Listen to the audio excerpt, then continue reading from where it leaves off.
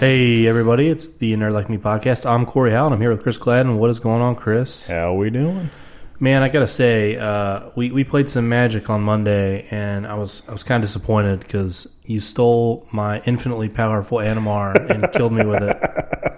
That was pretty wonderful because I know you did not see that coming. No, I did. Well, I mean, there's nothing I could do. The problem with that deck is that, and it's a really fine line. And I'm learning every time I play it, kind of like the better ways to do things. Mm-hmm. And it's weird because like I can have this really powerful board state, but which is enough to like attract all the bad attention. Oh yeah, but it's not necessarily enough to win me the game. Mm-hmm.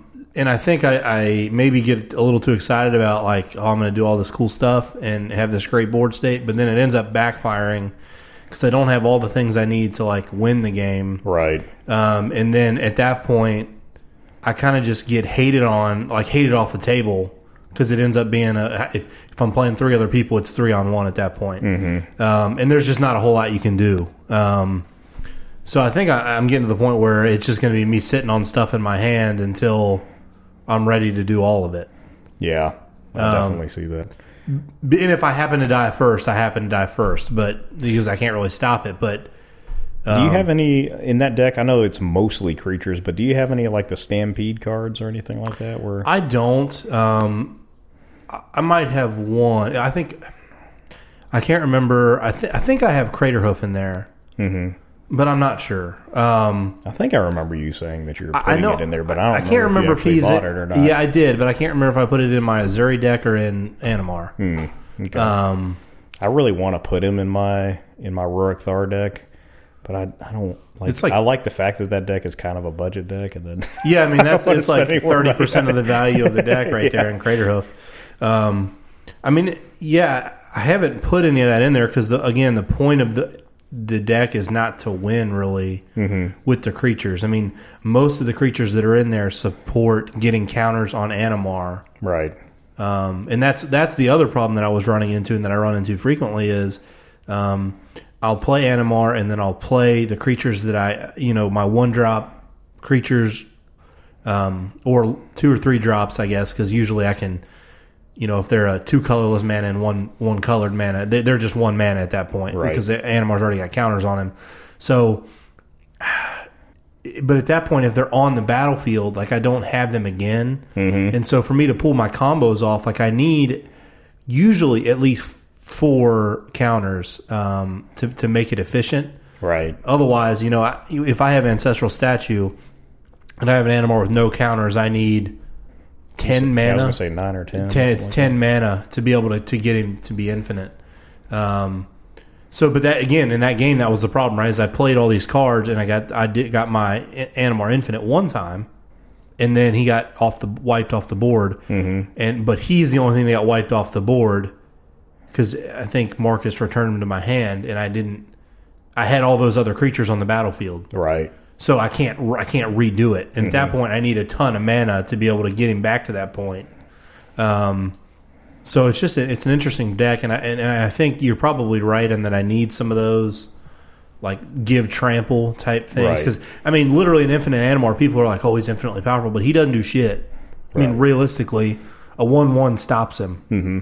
Yeah, and I mean, if you've got the cards like Craterhoof, I mean, Craterhoof, he gives everybody trample, and then he also gives them +1/+1 for every creature on the table, right? Craterhoof, yeah. Well, no, so he gives you, or is it +5/+5 in trample? No, Craterhoof is +X/+X, where X is the greatest power among creatures you control. So I mean, yeah, I'm pretty sure. No, I think it's based on the number of creatures you have. Maybe there's 2 of them. I know one of the Stampedes is like it's the maybe. Because Craterhoof, I'm pretty sure. Well, we're going to find out here in a second. Yeah. +X, he has the number of creatures. You're right. Yeah. You're right. I'm thinking of the 1 Stampede card. Yeah, like Overwhelming Stampede. Yeah. Which are again, all those are probably good cards for me to have in that deck. And I just haven't done it. Right. Mainly because I'm buying cards I already have that aren't necessarily cheap cards. But yeah, I mean, I think that's probably another way that I can So I only have a couple win cons, and they're all relying on me having all the pieces. Right. I finally got that Rorikthar deck like to the point where ramp is just about right in it. Yeah, I had them, both the games we played came out turn 3. I mean, a 6/6 for 6 on turn 3 that deals 6 damage every time that you cast a non-creature spell is pretty sweet. Yeah, that's nuts. I mean, it was kind of funny because normally when you play that deck, you don't. I mean, he's out turn 5, turn 5 to turn 8, somewhere in that range, which is really enough time to get something going, to build a board state for most decks. Because Roriktar's biggest advantage is not his power and toughness, really. No. It's he has vigilance and reach, which is very good. But really, it's the dealing 6 damage for non-creature spells. Oh yeah. Because I mean, if you're playing anything else but a creature deck, like you're screwed. You will literally kill yourself in a matter of a couple turns if you're not careful. And even then, it makes people make decisions because it's like, do I play this thing that's going to help me and take the damage, or do I wait until I find something that can remove him? Right? I mean, you're still taking that damage. You're still taking the damage regardless, but at least at that point you're getting rid of them, right? And depending on your mana situation, I mean, you might just cast them again next turn. Yeah, and then sometimes you get to that point where it's like, well, now I've got to find an answer. So you cast some spell where you draw cards and it deals 6 damage to you, and you don't really find anything. Still might not find that answer, and then so you cast another spell trying to look for another card or trying to do something. You're taking another 6 damage, and then you finally find that answer, and you've taken 18 damage from Rorikthar. I mean, realistically, so I had kind of jokingly, I had not played my Voltron deck in some time, and I was like, Chris is playing his Rorikthar deck. Let me just have a challenge, and it's pretty stupid for me to do that because I might have 5 creatures in that deck. Right. It's probably more than 5, but it's not very many. And really, every other card I'm playing is an equipment card or an enchantment. Right. And those all would deal damage to me. But like I said, I thought, I've got 4 to 7 to 8 turns before I've got to start worrying about that. And then turn 3, you cast Rorikthar, and I'm like, shit. At that point, I'm kind of screwed. So, I still ended up taking you out that game due to my brother across the table that you were going to kill me, and he cast Fog. I don't know. First of all, you shouldn't be playing Fog in Commander. Second of all, why? I mean, it's just not a good card in Commander. It's really not. Just think of all the powerful cards in Commander, and you're playing Fog. Yeah, but if you don't know what Fog does, it's for 1 green, you prevent all combat damage. So I was about to kill Corey.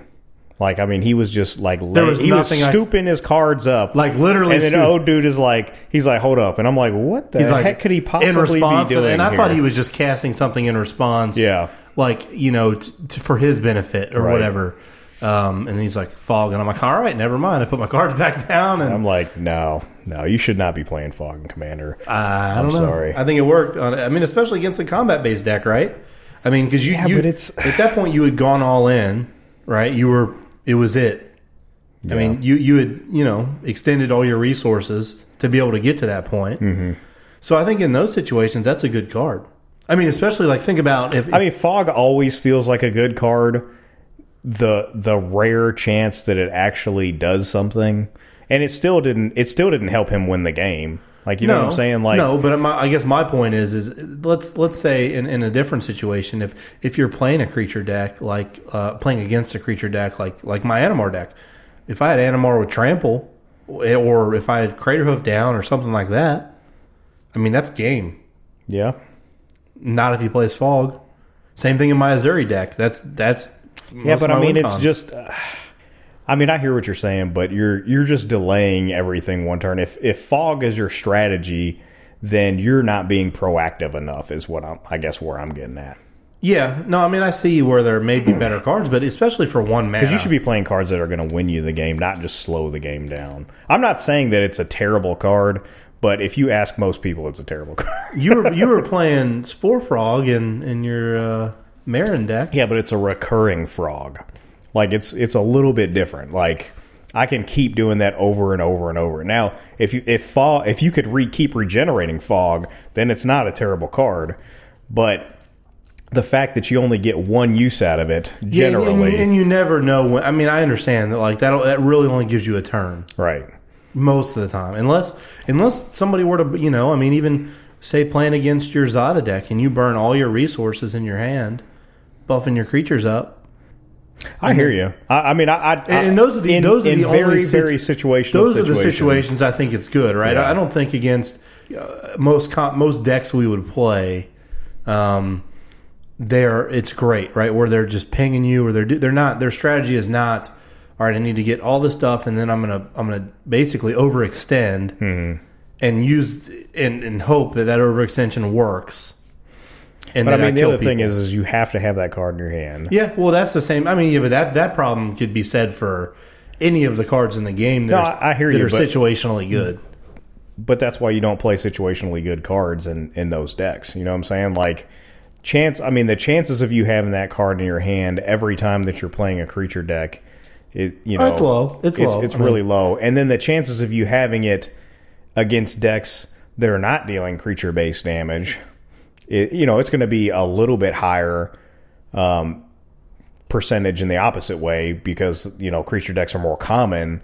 But, and I'm not like ragging on the guy. It's just, I thought it was a good play. I'm a little salty. But. I know. I was going to say, we can tell. But it's okay. And hey, you turned it around the next game. And I can't believe I turned it around the next game. So the next game we're playing, and I have this hand that's actually a terrible hand, but it's got ramp. And I'm like, well, surely I'll draw some lands. And so we got to like turn 5, and I had like 2 lands on the table because I kept eating my own lands with one of my creature abilities. So I ate two forests. So I had like 2 mountains left, and then a little thing that can only eats forests and gives me extra mana. But it helped me get Rurik. I was like, well, if I'm getting Rurik Thar out on turn 3, then I'm just going to have to hope that this works. Yeah. And so I proceeded to draw almost nothing but creatures until, like I said, like turn 5 or 6 or something like that. And then finally I'm like, all right, well, I guess I'm just going to dirtle over here and just hope that eventually I draw enough lands to be able to do stuff. And then, maybe the game took till like turn 10 or something like that because we were all at this big stalemate. And finally, I just got to the point where I had enough stuff to that's the thing. Like, control decks because Marcus, I wouldn't say what Marcus was playing was really a control deck, but it's blue, so it has control elements in it, right? And that's my only complaint when I'm playing against those decks is that they just don't seem designed to win. Mm-hmm. They seem designed to make everybody else lose, and you win by virtue of everybody else losing. Yeah, which I just don't personally like that strategy. Like, that's not something that I would enjoy doing. Mm-hmm. I mean, I guess I think I would enjoy it like once or twice, just to like shit on people. Like when they're trying to do something, like never mind, you're not going to do that, right? But then it'd be like, all right, I'm just being a dick. Well, some people just like saying nope. Yeah, and even if it's not, they're not trying to be a dick. Like just that, like that is a win to them every time that they get to tell somebody nope. You know what I'm saying? Yeah. Like. So I get it. I mean, there's people that play blue and they're wrong, but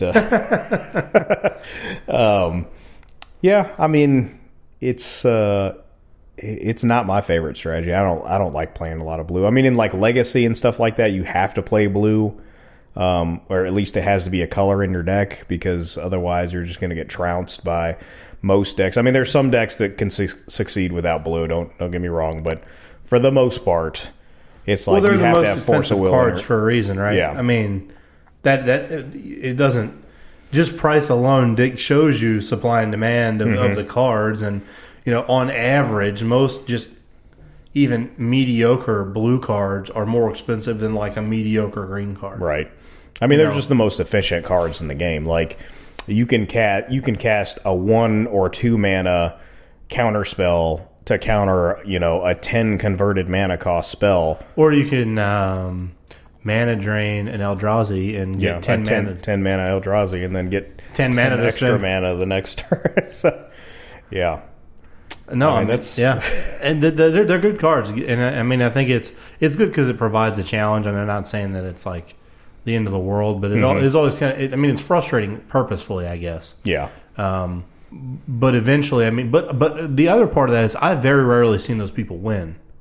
Yeah, that's true. So it's like, to me, it just defeats the purpose. Like, why are you're making everybody else not have, and I guess, like you said, people like saying nope, and people like being that guy for whatever reason, but I guess for me, when I play a game, the point of playing a game is to win. Right.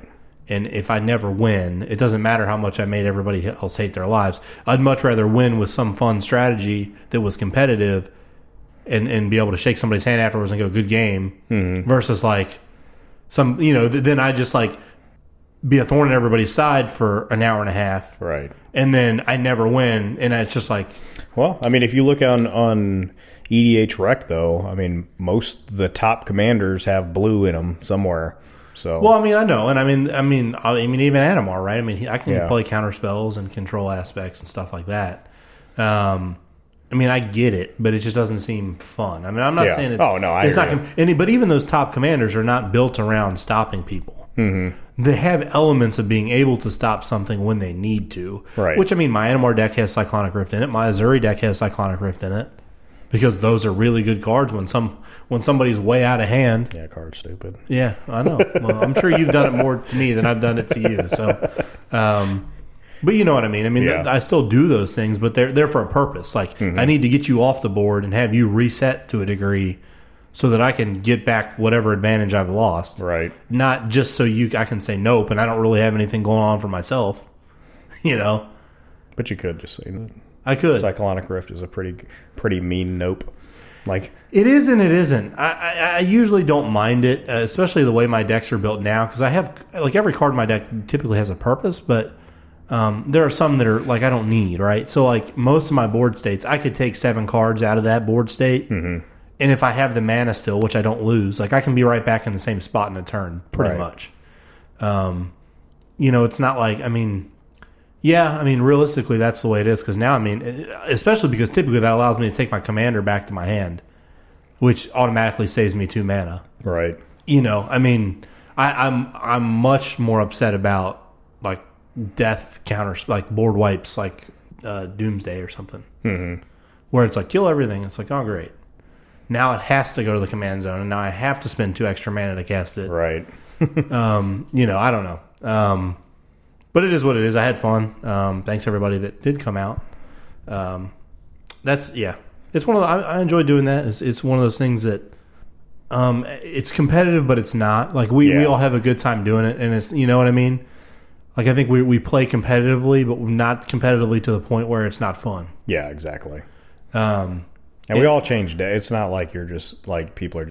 Yeah, I mean, I usually try and rotate every game. Or I mean, at least every week. Yeah, I'll play something different. I need to start playing my Voltron deck more because it is pretty good. And I think now that I have a better grasp on the game, I think it'll probably go a little bit better. Yeah, and the amount of money you put in. Well, I mean, I don't care about that because I could just sell it if I really wanted to. But yeah, I mean, that's part of it, and it's a good deck. But I think it was hard for me to understand what the strategy was and how to win. But realistically, I mean, most of my other decks and decks that seem to do well are decks that have some kind of, like, on one turn I do one thing and I win the game. Right.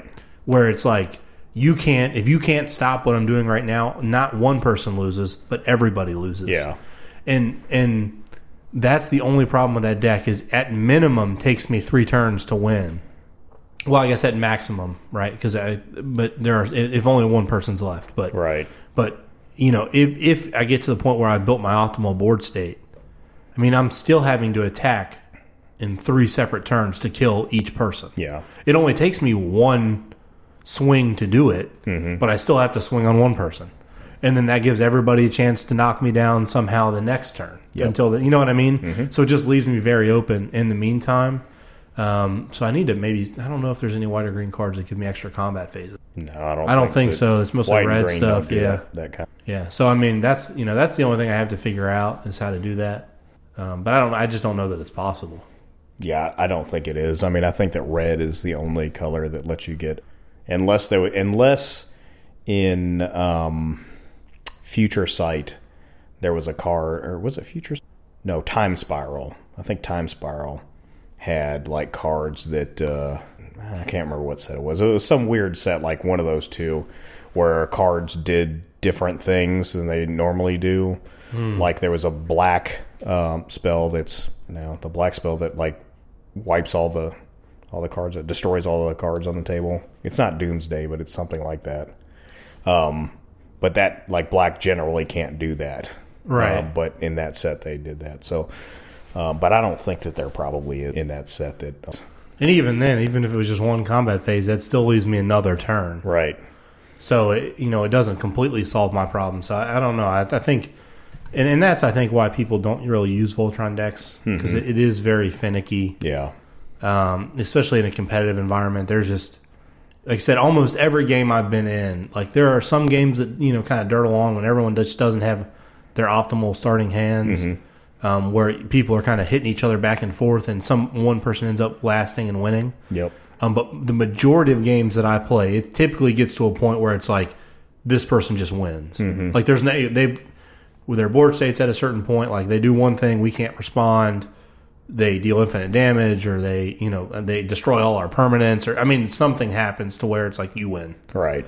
So yeah, I don't know, but I'm going to play it a couple more times and see if I like it. And if not, I may just take it apart, because there's a lot of good cards in there that I could maybe use in other decks. Yeah, there's another deck I've been thinking. I can't remember what the commander is, but it's a white-green commander, and she gives all other creatures +1/+1 every time that she enters the battlefield. She creates 2 soldier tokens. So would you just blink her somehow? Yeah.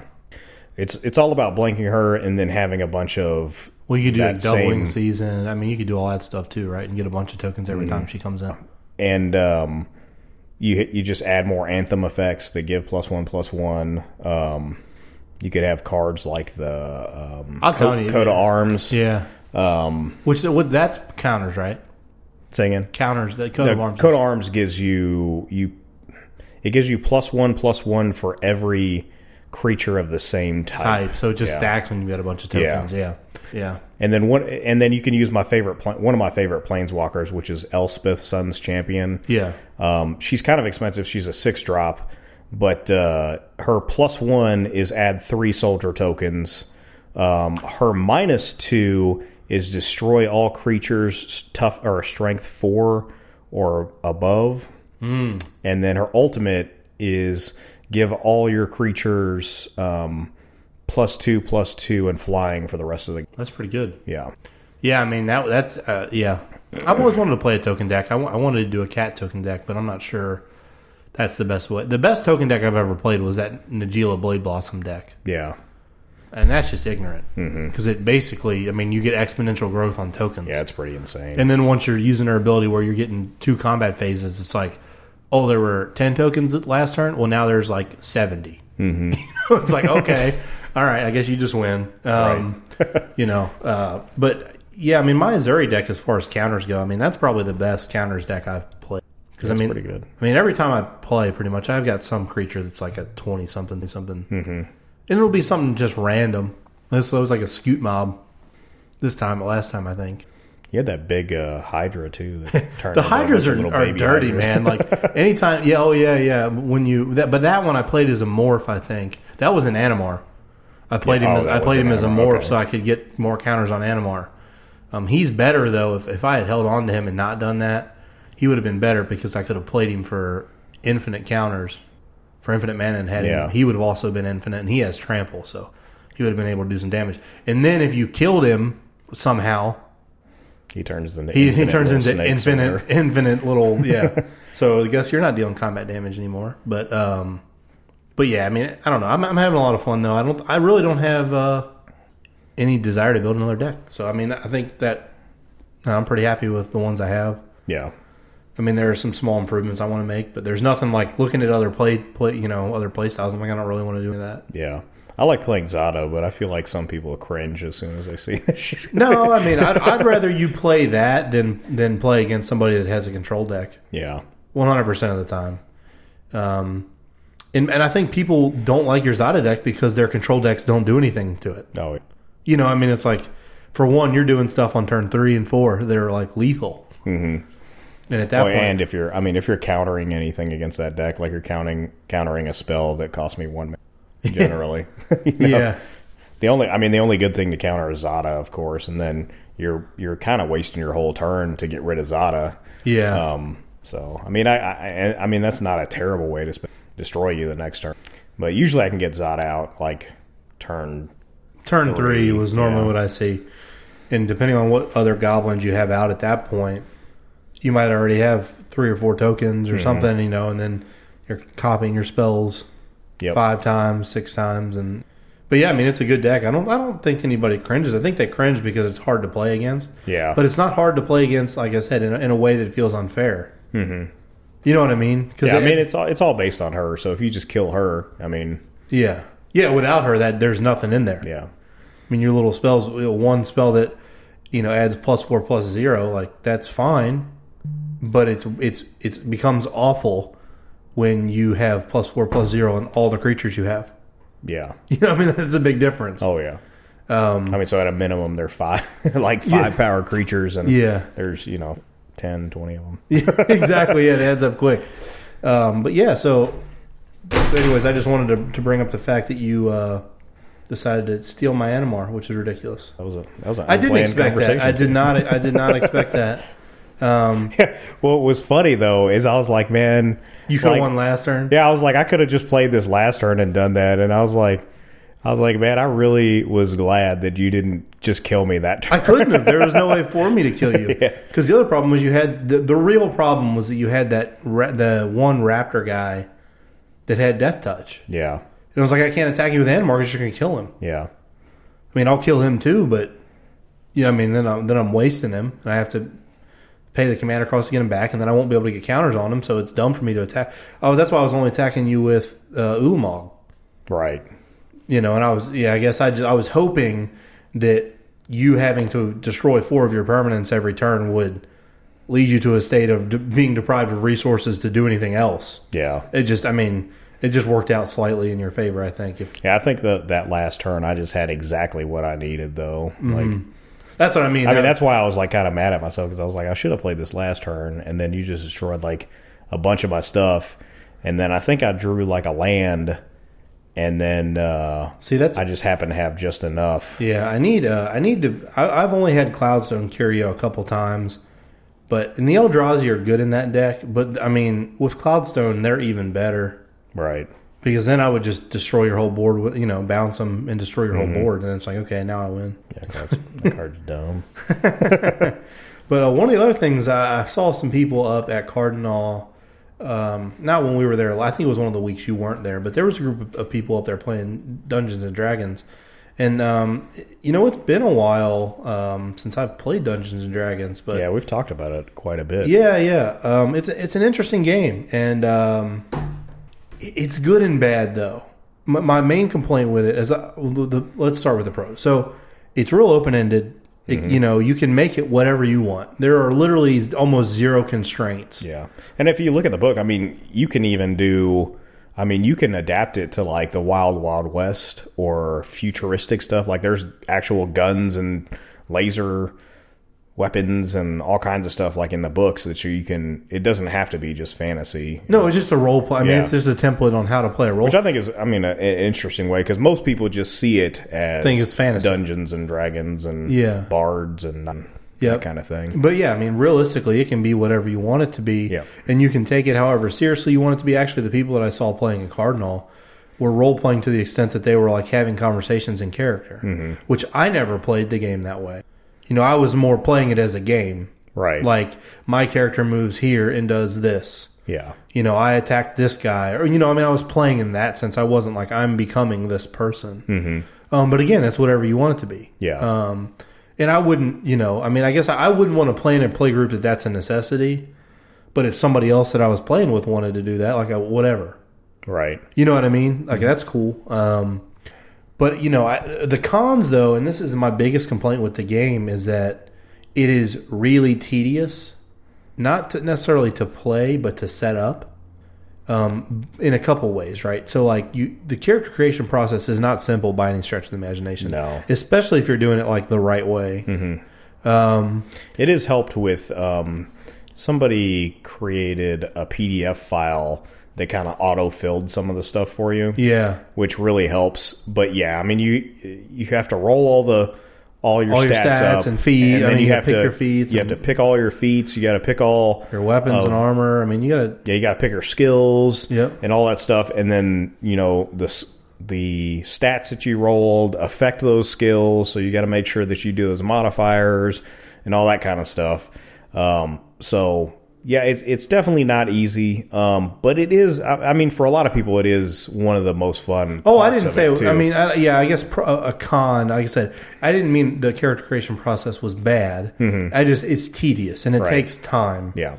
Because I remember when I would play, sometimes like the first day that we would play, quote unquote, D&D, like the majority of that day would be making our characters, and we would literally not do anything because by the time we were all done with that, we didn't have enough time to sit through like an adventure. Mm-hmm. So what me and my friends usually do is we just show up with our characters. Like we roll all that stuff before we get there. How do I know you're not cheating? Well, I mean, integrity. I mean, I'm just joking. I mean, it's not that serious anyways, right? I mean, realistically, you're playing with other people. Right. You're not playing against them. Yeah. So if you have an extra +1 on your constitution, like, it definitely doesn't hurt me. I mean, if your guy's overpowered anyway, the dungeon master is going to make up for that because you can't see what his stats are.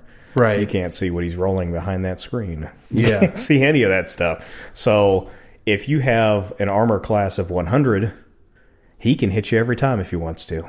You know what I'm saying? Like, I mean, it's just and it's pretty obvious if you cheat in D&D, especially at a low level, right? I mean, especially if you are like experienced with the game, which to be honest, I would probably have trouble to know if someone was cheating or not. But like someone that's ran campaigns as a DM, we should be able to look at everybody's like character sheets, and especially if you're starting at level 1, and kind of know like if this is in the ballpark or not. Mm-hmm. So yeah, I mean, I was just joking. I don't think people really cheat. I just think it's mainly... I mean, people do. I mean, that's the thing. I mean, let's be real. I mean, people do cheat, but I mean... And that I don't if you're playing this game for fun, I mean, it's like, what's the point in cheating? Because the dice gods are watching you. Yeah. And they are going to affect your dice rolls because of it. You know what I'm saying? Like, if you don't think that karma is a thing... Play Dungeons and Dragons. play any game where dice is heavily important, right? But yeah, I mean, so that time-consuming process, that's a good strategy, I guess. But again, part of the fun was like talking about your characters and creating. Like, I always enjoyed that, that part of it. Mm-hmm. But I think I guess the main part that I think is a con is the time aspect of it. Yeah. And when I say that, I mean encompassing the character creation process and the process of actually playing. Like, it's not like, like a game of Magic where even a commander game that might be long might take us an hour and a half.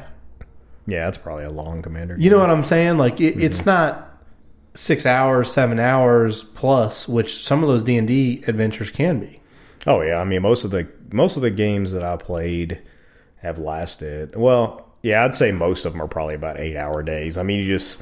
set aside the whole day. I mean, but that also includes us taking like a lunch break and stuff like that. And like one of us would like cook and we'd grill out or whatever, and then BS for like an hour, take an hour-long break, and then get back into it and jump on the reins and start killing some dragons.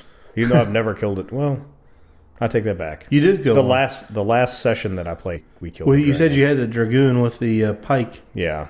Or polearm. Yeah. Is that the one you killed the dragon with? I didn't kill a dragon with that one. No, I stopped the dragon in its tracks, but I wasn't the one that killed it. Okay. Yeah. Regardless, but yeah, I mean, that's to me are the main cons, and I say that especially, that was fine when I was in middle school and high school. Like, it didn't matter to take that kind of time to do something. Mm-hmm. But now it's like, if you were to, we even kind of thought about it like last week when we were discussing this. Like, man. If we had to take, you were like, yeah, we wouldn't mind playing an RPG, and then we were like, when are we going to do that? Yeah, like, it's a big time commitment when you have other stuff going on and you're working full time. I mean, it's just like, that's a lot to ask. Yeah, I mean, it really is. I mean, when you consider how much stuff that we've already got going on, like stuff outside of the group. You know, Yep. I mean, you've got your bodybuilding competitions that you're going to with your your My other clients and podcast, stuff like that. yeah. Your podcast, and I like to go and shoot at paper. So that takes up a lot of a day or even a whole weekend sometimes.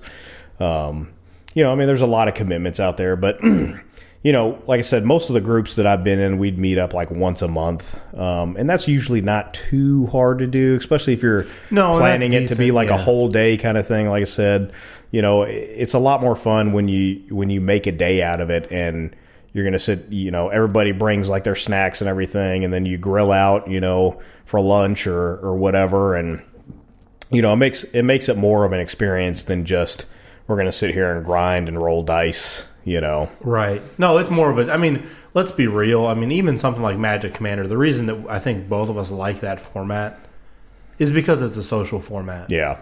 I mean, especially when we're playing with people from the group or people that are regulars up at Cardinal, and we all understand the rules. It changes a little bit when you're playing with somebody that's not necessarily up to speed with what's going on. Mm-hmm. And everybody kind of needs to explain what they're doing and help them, when they have questions and stuff like that, which is totally fine. But, when you're typically playing with people that you regularly play with and people that are up to speed, like you're just hanging out. Yeah. And I mean, you're playing the game to pass the time and everybody's paying attention and whatnot, but at the same time, there's a lot of conversation that goes on that has nothing to do with Magic the Gathering. I mean, to be honest, I could spend a couple hours up there just talking and it would... Yeah, it'd be fine. Yeah. I would not feel like I wasted the day. Yeah.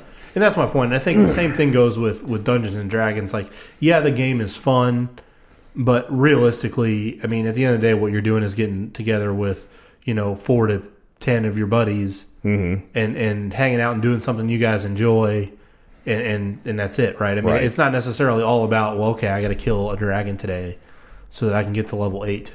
Right. I mean, that's like, that's great if that happens, and obviously you probably have that goal, but like that's not the point of you doing it. Yeah. If you were by yourself, you wouldn't care.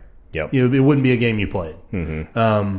And I think that's what speaks volumes. And I think more the older I've gotten, the more interested I am in games that are like that. Like honestly, I've always been a big video gamer.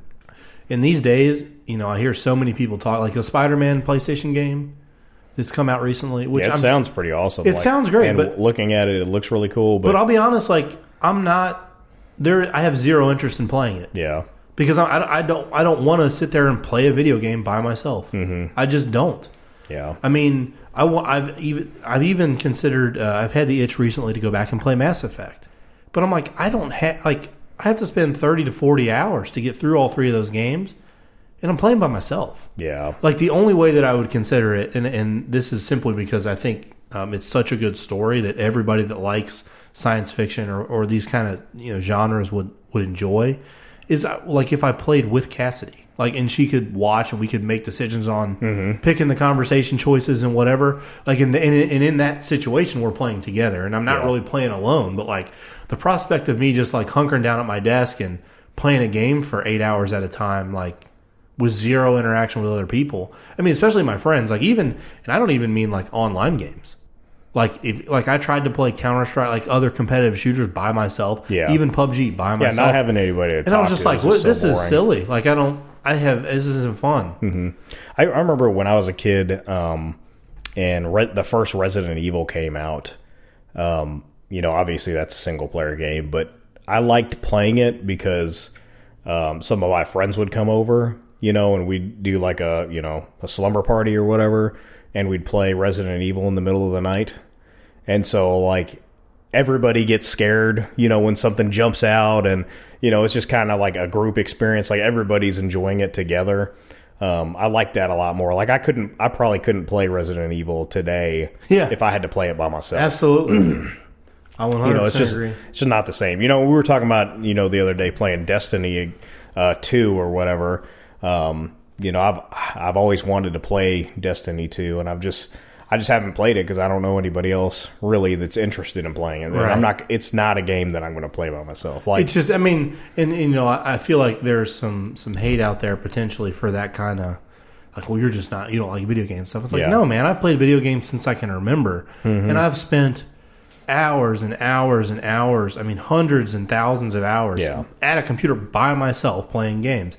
But at this point, I mean, just like you said, with everything I've got going on, it's just not something that I can. Yeah, I guarantee you that I've put as many hours in video games as 99% of the people on this planet. But it's just like you said. I mean, you start getting older, and it's like, man, I don't really want to sit in a room by myself and not have anybody to BS with. Like, one of my buddies played Diablo 3 with me a couple years ago, and I go back and play Diablo 3 all the time, and we went back and played Diablo 3, and I've played it 1,000,000 times, and it's exactly the same every time I've gone back and played it, but it was still a fun experience because I had, either you or whoever else was there to play it. Like, I mean, it's even more fun when you've got like 4 people and you can really BS while you're playing that game. Oh yeah, I mean, you and I played through that. I had never played through Diablo 3. I played through 2. Yeah. When I was in college and I didn't have anything, I literally was playing it in class because I didn't want to pay attention in class, and that was a better alternative for me. But like I have had Diablo. I've owned Diablo 3 for like a year and a half, 2 years, if not more. Mm-hmm. And I've never gotten through like the first 45 minutes of that game because I was always trying to do it by myself, and I was just like, I don't want to do this. Yeah, it's not really a fun game. And then we play. I mean, we started playing together, and it was like 2 or 3 days, and we beat the whole thing. We beat the thing. So, yeah, I mean, to me, it's just games in general, whether that's an RPG sitting at like a tabletop game or a video game or whatever I'm doing. I mean, it just feels much. I don't have, it's not fun it is fun for me to do it by myself anymore. Mm-hmm. And I feel the joy in it is coming from the social aspect of it. Yeah. But yeah, I mean, what other have you played any other RPGs besides Dungeons and Dragons? So the first one I ever actually played when I was a kid was Vampire the Masquerade. I've never heard of that one. It's pretty fun. I mean, I don't know if they even still make it anymore. But, like when when I was in like late middle school, early high school, I went through like this goth phase. And so like everything, like I loved vampires and werewolves and stuff like that. Cause it's part of, I mean, I do still, but I don't sometimes I wear all black, but I don't usually wear all black anymore. And, I don't paint my nails or anything like that anymore. And I definitely don't wear fishnet anymore. But, so part of that was like I liked vampire stuff. So I got into playing Vampire the Masquerade. And what was actually interesting about playing that game is I didn't actually play it with any of my friends like at a table. I played it in an online chat room. Really? Yeah. So it was actually with people that I didn't know at all. That's kind of interesting. Yeah, but it was a lot of fun. It's hard for me to even remember exactly how the game worked. But, basically there were these different gangs of vampires. Like you had Nosferatu, which were these... they were basically your stereotypical, like, gross vampires. Like, the original vampire movie, I think it's called Nosferatu. Like that kind of look where they're, like, gangly and just kind of gross looking. You had Gangrel, which were shapeshifters. Okay. So they were vampires that could turn into like werewolves and stuff, which is obviously what I was. That's just sounds cool. Badass, yeah. And then honestly, I can't remember the names of any of the vampire clans, but there's a bunch of them. There were some video games that came out based on that. I can't remember the name of any of those either, but I never played any of them. That's why I can't remember anything about those. But it was pretty fun. I played a game called Rift, which was... I've heard of that, yeah. Yeah, it's like a futuristic-based one, and you get in like you can earn your way up to being like a mech pilot kind of thing, which was pretty cool. I never got to the point where I had a mech, but I always aspired to one day have one in that game. What other RPGs have I played? I played this Diablo. Actually, I played this little Diablo RPG that was based off Dungeons and Dragons. It was kind of like a quick play kind of thing, where you had little miniatures and you had a board that was kind of set up, and you played your way through that. Hero Quest. I know that's not your like typical role playing RPG, but it was I think it was a Milton Bradley game. So it was a board game. Yeah. And there was a dungeon master, but everything was like pre-made. So, yeah, I mean, if it's Milton Bradley, right? Like it's going to be more of a pre-constructed experience for typical consumers. Yeah, so you had the dungeon master that controlled all the stuff, and he set up the boards and stuff like that. But that was actually probably one of the most fun ones that I played. You had to be the barbarian. He's awesome. Probably the best. Yeah, he was the best. He looked the best. He was the best. I'm trying to think of any other like tabletop RPGs that I play. I probably played more, but Munchkin. That's kind of that's like not really an RPG. It's a card game. It's not, but it's kind of it has a lot of RPG elements in it. It's a fun little game. If you've never played Munchkin, that's one of the that's really fun. Munchkin. I mean, all the versions of that are fantastic. Yeah. I need to get the Rick and Morty version. Yeah, absolutely. I really, really need to get the. It's been a long time since I've played Munchkin. I can't even rember exactly how to play. I know you got to get the level. Whoever gets to level 10 first wins. That's all I remember. Yeah, I mean, it's kind of funny because, everyone, and I guess Cards Against Humanity just is fun, but it's not always up my creek. I don't know. It just is. I guess I just don't necessarily find over the top things funny all the time, and that's what everyone tries to do, right? I'm going to make this ridiculous thing, and to me, I'm like, all right, whatever. I just get bored of it because it's like the same stuff, like, ridiculous vulgar joke. I'm like, this looks like I feel like I'm watching a bad R-rated comedy movie. It's just not really funny, right? But that Munchkin, now that's a fun social game that requires. It's similar in the fact that it doesn't really require any time investment. The rules are simple. It's funny. It's fun. It's kind of competitive. You know what I'm saying? Yeah. Like it has all those same elements, but to me, it's just a little more fun, and it's nerd related, you know, quote unquote. So that's I would prefer to play that every time over something like Apples to Apples or Cards Against Humanity. Right. I mean, for sure. Especially considering there's a ton of different variations, like you said, Rick and Morty. I mean, I'm sure there's there's like a Star Munchkin Wars one. I mean, like pretty much, right? I mean, they still insane. get ran with it. Why wouldn't they? Yeah. So yeah, 100%. That's a really good game. Role playing game. I think the only two role playing games like tabletop RPGs, roll dice type games I've ever played are Dungeons and Dragons, and then the Wizards of the Coast Star Wars role playing game. Yeah. And that's the one that I probably played more. My play group would alternate kind of between the two. We might play a little mini D&D campaign for a month, and then because we would play like every weekend. So it didn't take, and one of my favorite things that we did, especially after we had played a few, was we would go ahead and like pre-level our characters. Yeah, we did that some too. Because it's just more fun. I mean, not that you need to be OP, because like you said, the DM scales the experience to you. So even if you're level 5, like it doesn't make the game easier. Oh no. In fact, a lot of times it's harder. But for me, the fact that you have more variety in the things that you can do. Yeah, it makes your turn last a little bit longer. So you have more choices, you have more skills, you have more feats, you can do cooler stuff. You feel more epic. Like really like levels 1 through 5, like you're just kind of like, all right, so I run over here and I attack the goblin. Like I hit him with my sword. Like that's all there is to do. Right. Because in the things that are available to you, that's the only options you have.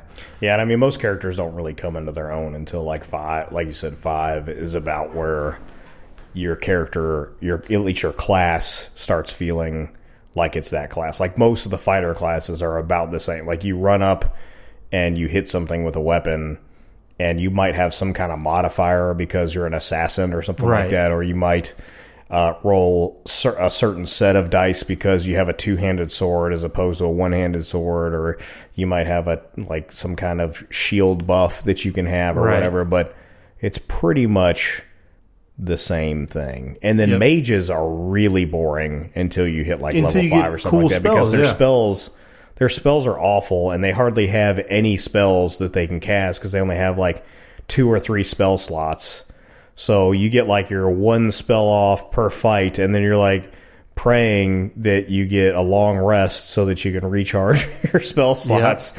And otherwise, you're just like standing there like, I hope nobody dies. And if anybody dies, or if anybody gets knocked down, I'm going to come over there and I'm going to patch you up a little bit. And hopefully I'm useful that way. Yeah. But that was one of my favorite things that we did was go ahead and take our characters to level 5 or 10 or something.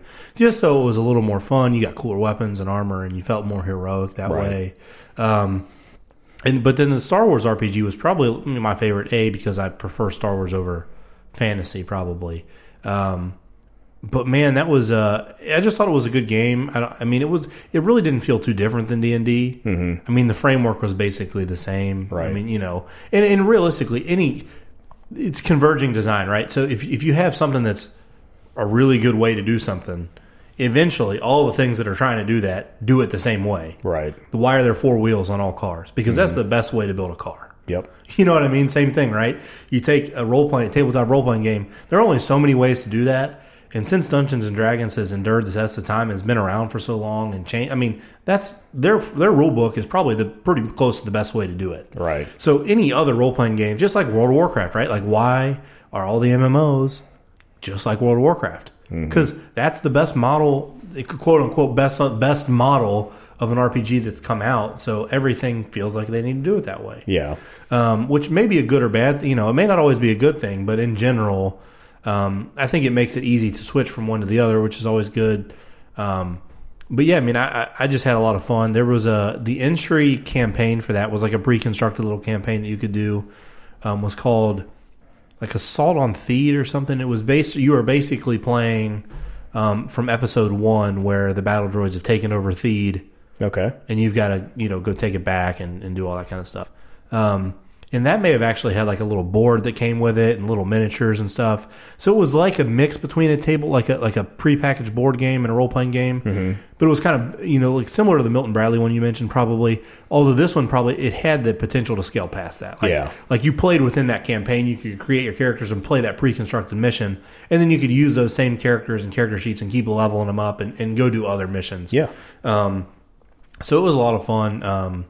I was always a Syrian. In the game, Syrian Jedi. I don't remember which class of Jedi. Probably not the Consular. Probably a Jedi Knight. But the Syrians are the guys that, like Ki-Adi-Mundi is the Syrian in the he's got the conehead guys. So I was one of those. I don't know why. I just always was. That does seem kind of random. I know. I don't know why. That does not, like, if I were going to look at all the Jedi and pick like a Jedi race or a race of Jedi, I don't know that I'd pick the coneheads. They had some like intelligence or wisdom modifier that made their use of the Force better. That was one of the reasons. So you're a power game, is what you're saying. Well, I mean, is there any other way to game, really? And then the guy that I played with, so it was 3 of us. And obviously, so I never DM'd. I guess I don't know why. And I'm really not probably creative enough to create like a fun adventure. Yeah. I would power game as a DM, like, and you guys have to fight a Balrog. But I've considered trying it before, but it's just like you said, I just don't have I don't know that I have the imagination for it. If I ever did it, I would want to do some kind of pre-constructed campaign. Yeah, I'm fine. I'd be fine with that too, right? I just don't want to be responsible for everybody's fun. Yeah, and telling a good story. Yeah. But if I was reading through somebody else's story and I was just controlling the NPCs, I'd be fine with that. Yeah. But so basically, if my play group of 3, one of them would DM Dungeons and Dragons, and the other one would DM Star Wars, and I would just play both. There you go. But then the other player was usually a Keldor Jedi Consular. So the Keldor's like Plo Koon, the guy's like he's orange with the face mask. Okay, yeah. Which that's a pretty cool character. But yeah, I don't. And it was kind of fun. We do like. I remember one campaign was like we were tracking down some criminal on Coruscant, so we had to like go to bars and talk to people. It was kind of fun. Yeah. And I don't know. It was if you have somebody that tells a good story, it's fun. Yeah, I mean that's straight up. I mean we talk about that a lot. It's all about the story. Right? It's all about the story, man. Like it's all about having that compelling an interesting story that you can just bury your mind into. Because, like, let's be real. Like, daily life, it can be a drag. Not a lot of exciting stuff happens to most of us. You're just kind of going to work. I'm definitely not tracking criminals on Coruscant. Yeah. So the ability to do that is kind of fun. Yeah, so having these stories that you can kind of step into and thankfully step out of, because I wouldn't want to live. Oh, I would. Well, 100%. If you gave me the choice of going and being an orc barbarian, or not an orc, a dwarf barbarian, and my life was waking up and going to hunt dragons and raiding dungeons to find treasure. Yeah, but what about the downtime when you're doing that? I don't know. It just seems. I mean, you wouldn't have computers. You wouldn't. Yeah, have but it wouldn't matter. games. I mean, I get. You'd obviously have a different perspective on things, right? But like, I also wouldn't have to get up every day and go to a job that's not the greatest. I mean, but would you not though? Like, because if you're this dwarf, you still have a mundane, like when you're not chopping down dragons, like you have some kind of mundane tasks that you're doing every day. You know what I'm saying? Like, well, I mean, we did in the army. Well, you were in the army though. You weren't in Middle Earth. Yeah, I mean, look at The Hobbit, right? I mean, you have the guys in the Shire who look at The Hobbit and how much of that story was just them walking. That's most of it. I mean, if you're going on an adventure, but realistically, if you didn't have, I mean, think about that. If we were like, we didn't have to pay bills, it was just like, we want to go over here and get the Arkenstone from this dragon. So, oh yeah, but that's on the other side of the continent, and we got to walk. Yeah. I mean, fuck, let's go. Well, I mean, I've always wanted to hike especially the Appalachian if you had Trail, Hobbit feet and you didn't have to worry about socks and shoes and blisters and. I don't know, man. I don't think that I would want to do it.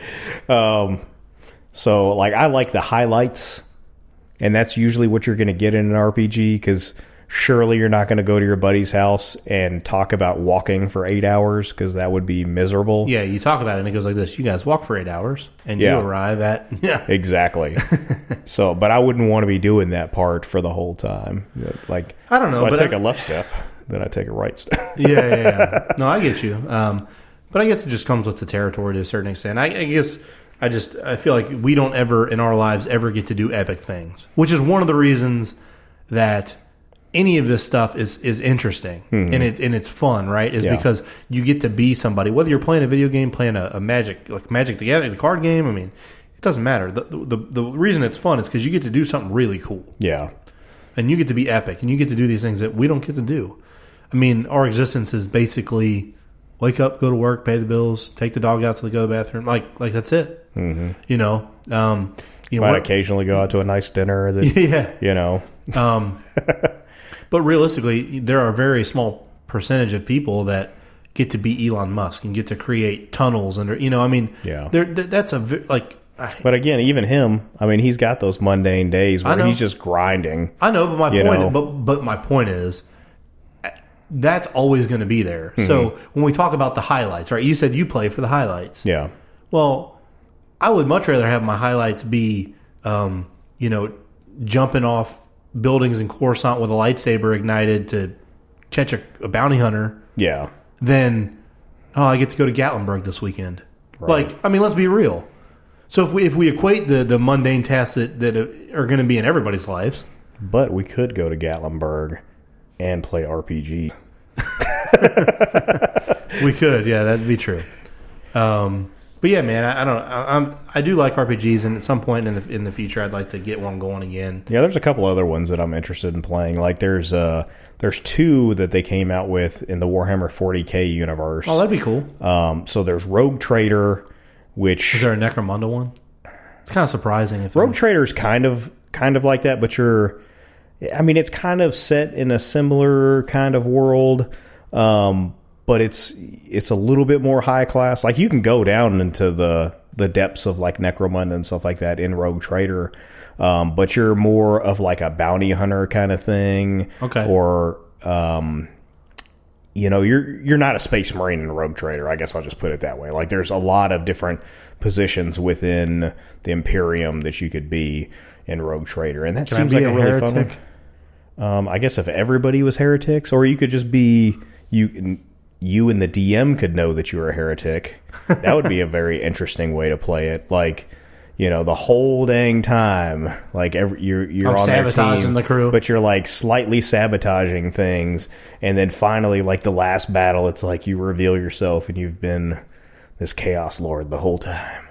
I open the warp and blood letters come out. Exactly. And then the other one that I'd like to play is Kill Team, which is where you are a Space Marine. Yeah, that'd be fun. I didn't know there was a tabletop RPG for that. I thought it was just a little. Now I don't know if there's if you use miniatures in those ones. Well, you or if could. It's just, I'm just saying if they're based around that. Either way, it doesn't matter. I mean, a miniature is just a representation of your character. Right. So, you could technically play the Kill Team game without miniatures. Mm-hmm. You'd have to have some other way of spatially recognizing things. Yeah. Miniatures just happen to be a good way to do that. Right. When we would play D&D sometimes, I don't think we had... You would draw maps, and then we would draw grids on grid paper of, the dungeon. The town maps were kind of just on white paper. Kind of just sketches of, there's an inn over here, and there's a blacksmith over here. That kind of thing. But then when we were in the dungeons, I remember he used... I don't think we had tiles at this point. Maybe we did at some point, but I remember when we first started, we were just playing with grid paper. Okay. And saying each little 1-inch square is you can occupy that, and I don't remember. I don't think we had little pieces of paper, something to show where we were. Right. We may have even at one point just written on the paper and erased it when we moved and stuff. Yeah. But there's no. You could use a miniature for that. Mm-hmm. There's nothing that says you can't. So I don't know that it matters one way or the other. To me, if you have a miniature. I'd much rather play with miniatures. Well, sure. I just like that. It just puts me more into it. Well, and I think for me personally, it would allow me to better take in the situation. If I'm trying to make decisions and I can physically see a layout and it's 3D, right. Like you said, and plus it's more immersive than just writing on a white piece of paper, X's and O's, right? You guys are the O's and the enemies are the X's. Yep. That's kind of silly. One of the things that's kind of interesting about role-playing games, though, is that it's not always the real epic moments that are the things that you remember. I can look back at a lot of the Dungeons and Dragons games that I played, and it's just the funny, ridiculous moments tend to be the ones that kind of stand out. It's not when you kill the dragon that has 10,000 hit points.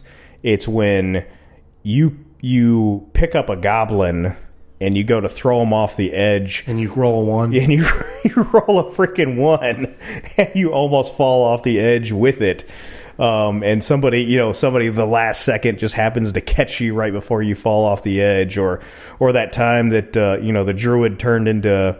a squirrel and ran across a rope or something like that, and then somebody lit the rope on fire from the other side, and so he's just trying to get to the other side before he catches on fire, and those little moments that usually they're going to have a little bit of humor in them. I like a good bit of humor in Dungeons and Dragons. That's why you always see the memes, it's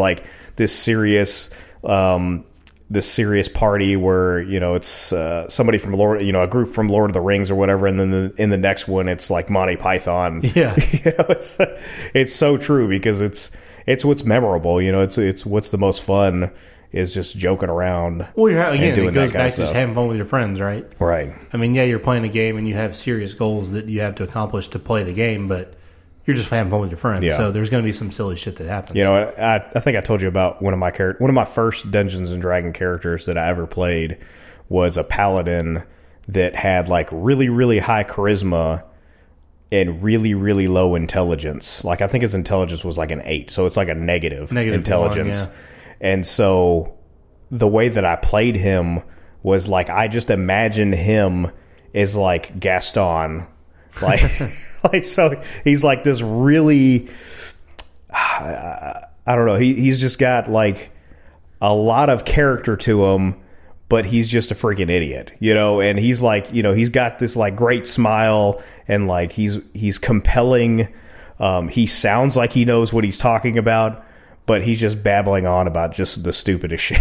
It's this plan is really stupid. But we're going to do it anyway because this guy looks like he knows what he's talking about.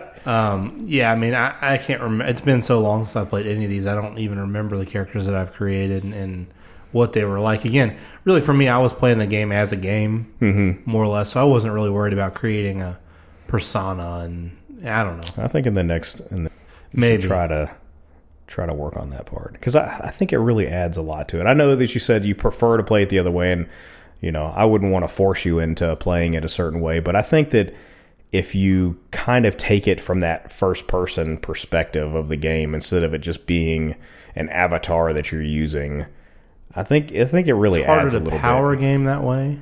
Yeah, well, Dungeons and Dragons where I have to turn the power down a little bit sometimes, but no, man, I'm strapped up with Thor's hammer and the holy hand grenade, and we're coming for it. Well, but yeah, I mean, like I said, I'd like to find some time in the near future to do that. I think at least to I may not like it anymore. I don't know either. It's been so long, and maybe I'm not. It's nostalgia for me, but yeah, it'd be cool to re-explore that and see if it's something I want to do regularly.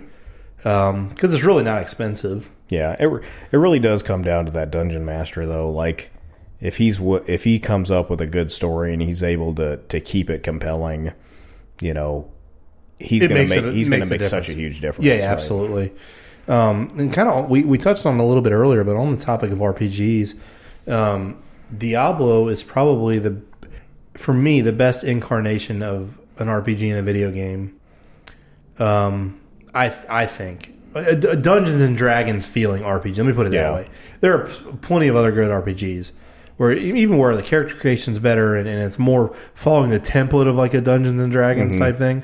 But as far as the feel, I always got that feel from Diablo where you're like, all right, we're gonna go kill these monsters and we're gonna equip our characters with stuff that we find, and we're gonna loot their bodies, collect gold, and we're gonna go through these dungeons. I mean, that's what it is. Yeah. The other games don't necessarily have that same feel, because when you play a Dungeons and Dragons campaign, a lot of it is just like single serving little like, all right, you're doing this, you're here, and you're doing this. And a lot of times in Diablo, like that's what it feels like. Like, oh, we're over here, and we're gonna go down in this little crypt. Yeah. I mean, you know what I mean? Whereas some of the other RPG games, there's this big overarching plot, and the whole time you're like doing epic things all the time, and they all have like these big implications for the plots. It's not really just like we need some different armor, so we're going to go kill some shit. Yeah, I mean, I think that Diablo is one of the most fun gaming experiences that I've ever had, and then it kind of goes back to that whole like, it is a group-based game. I mean, you can play Diablo all the way through and do everything you need to do by yourself, but it's nowhere near as fun as when you have other people. Like, I've probably told you this story before, but when I was a kid, I came here to Kentucky to visit my dad. I used to live in Texas, and I played a lot of Diablo 1 at that time, and I loved the game so much that I was here for like 2 weeks, I think, for Christmas break or whatever, that I was like begging my dad to buy me the game again so that I could play it here, because I didn't even think about bringing my copy of it, and he wouldn't do it. He's like, you already got a copy of it, like, I'm not buying you another one. And I was like, okay, whatever. So I downloaded the demo of the game, and I just played the demo. How long did that demo take to download? I mean, it probably took a couple hours to download. Which is hilarious, because that is not a big file, I guarantee it. No, it's probably, I mean, at most, like, 250 megabytes or something. Yeah. There's nothing. That's why I think it's just funny to think about that, right? Like, it took you hours to download. Yeah, because I was downloading on a 56K modem. Oh, yeah. So, but yeah, I mean, and the demo was only like the first 2 levels of the game. But you knew those levels like the back of your hand. Did I play the hell out of those 2 levels. But the main thing was you still got on Battle.net. So even if you were playing the demo, you could still go into the chat rooms with all your friends. Oh, okay. So I could still talk to all my friends. So that's mainly what I would do, is I'd get on there and talk to my friends, and then occasionally we'd jump into a game or whatever. Because I think even in the demo, like, I could still go into games with other people. I just couldn't go past the second level or something like that. It was something weird like that. I could be wrong, but I think that's what I remember it being like, which was really funny. So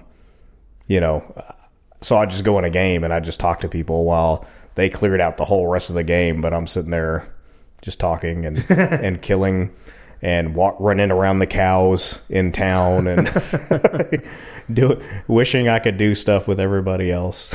But yeah, I mean, it's fun. I love the story is good. The world is good. The art is some of my favorite. The music, music is really good. That's what I mean. Like in that game are just, that's what I mean by the world. Like it's just good. Like you get into that game and you feel like, all right, I'm really in this like dingy little town. It's like some spooky's going on. No one knows what's happening. You know what I'm saying? And like, Diablo 2 is really where you get a lot of that. I mean, the sound effects, the music. I mean, like if I hear the music from that game, like it's just instant nostalgia. And and I played at this point, I might have played more Diablo 3 than I played Diablo 2, just because I've been playing it for so long. But I would go back and play Diablo 2 right now. Like, I would fire it up and I would happily play that game right now. And I still remember some of the best items in that game, and they were, and just the feeling of getting some of those items. That's the thing about Diablo 2 was that the rare drops were really rare in that game. Whereas in Diablo 3, I mean, you can run through a rift or something like that and you can get the same item to drop twice in one rift. You know what I'm saying? Like, rare stuff wasn't that rare. And granted, it's a different time. Like, people are not as patient as they were back then. Like, people don't like to grind and spend all day trying to get, that specific piece. But in Diablo 2, I mean, that was kind of the thing. Like, you did grind. You did have to spend a lot of time trying to level up. Like, the maximum level was level 99, and I don't think I ever got a character to level 99. And I played the hell out of that game. Granted, like, the servers would reset, after so long, and it would you'd have to start a new character or whatever. So that was kind of part of it. But yeah, I mean, the experience of playing that game, and it's like there's not even much going on in the game. Like, really, you're just walking around clicking on stuff. You might occasionally push a button. Which is one of the reasons I like it. Yeah. Because the mechanics are not complicated. No. But what is complicated is understanding. I would much rather have a very narrow, simple. Well, I don't even want to say they're simple. The base mechanics are really simple. Mm-hmm. The high level mechanics are not. No. But they come from a very narrow group of things. So you're not like learning this massive, like, onslaught of abilities and weapons, and like, you're not. You know what I'm saying? Mm-hmm. Like, you've only got 4 skills. Like, there's just not a whole lot that goes on, and you've got to just find ways to optimize that. And your ability, even when you're playing at a high level, like, you're not doing anything different than the guy that's playing like brand new. But you've optimized all those processes and combinations and things. Sometimes through trial and error, probably, but yeah, you know what I mean? Like, you've just gotten way better at doing the same shit. Mm-hmm. But realistically, you and the guy that just started playing that game are just running around clicking on shit. Yep. You know what I mean? Yeah. I mean, and that's part of the fun to me, because it's like you start out and you're clicking on stuff and you're not, and nothing's really happening. Right. And then by the end of the game, you're clicking on shit and everything's just blowing up. Yeah, that is pretty fun. And it gets to be a fun feeling when you're like, all right, you're just destroying everything. Yeah, you're just murdering everything on the battlefield. And like, sometimes you're killing stuff that's not even on the screen yet. It's like, yeah. I mean, if there were one game that was the last game that I could ever play, or was the only game I could play for the rest of my life, it would probably be Diablo. I don't know which one, though. I was going to say I don't know if I'd pick Diablo 2 or 3. Yeah, well, if you could only play Diablo 1, I would play Diablo 2. Yeah. I liked it better. I did like the art style a little better, even though the graphics weren't as good, obviously. Yeah, I mean, but the time the graphics were pretty good. But yeah. I mean, comparatively, yeah, they're kind of bad. But well, I don't even want to call them bad. They're just different. It's a different time. You can't look at a game like Half-Life and say the graphics are bad, right? Because it's like, well, that game's 20 years old, man. Like, right. They're good for what it is. And I still think Diablo 2 is one of the exceptions, but it holds up really well. Yeah, like I said, I mean, I can play it today. The biggest issue, I think, is with the scaling, the aspect ratio. Yeah. So I don't think it's in 16:9. No, I think the highest you can get 720. That's resolution, but I'm talking aspect ratio, which is like length times width. Oh, I got you. Yeah. I think it's more meant to be on a square screen, Yeah, versus a widescreen. But you can fix that. There are I don't know mods that will fix that. But realistically, I like the art style better. I like the world better. I like the character classes better. And if you were only going to play one more, I mean, the fact that things take so long to get, I think that's a big plus, right? Yeah. Because then you have a goal. Like, it's not like, you maybe, let's say you played Diablo 3 for the next year. Like, you'd have all the shit you wanted to have. Yeah, I mean, in 3 months, I could probably max out every character in that. You know what I mean? And in Diablo 2, in a year, I probably wouldn't get everything for one class. You know what I mean? So you see what I'm saying? That just adds to the variety of what you're doing. And I think it gives you more like open-ended possibilities. But yeah, I mean, it is a timeless game series. If you guys haven't played it, go play it. It's classic. Like Chris said, it's not one of those games you need to invest a lot of time into, especially Diablo 3. No. You pick it up pretty quick. You understand what's going on pretty quick. You understand how to be good at the game pretty quick.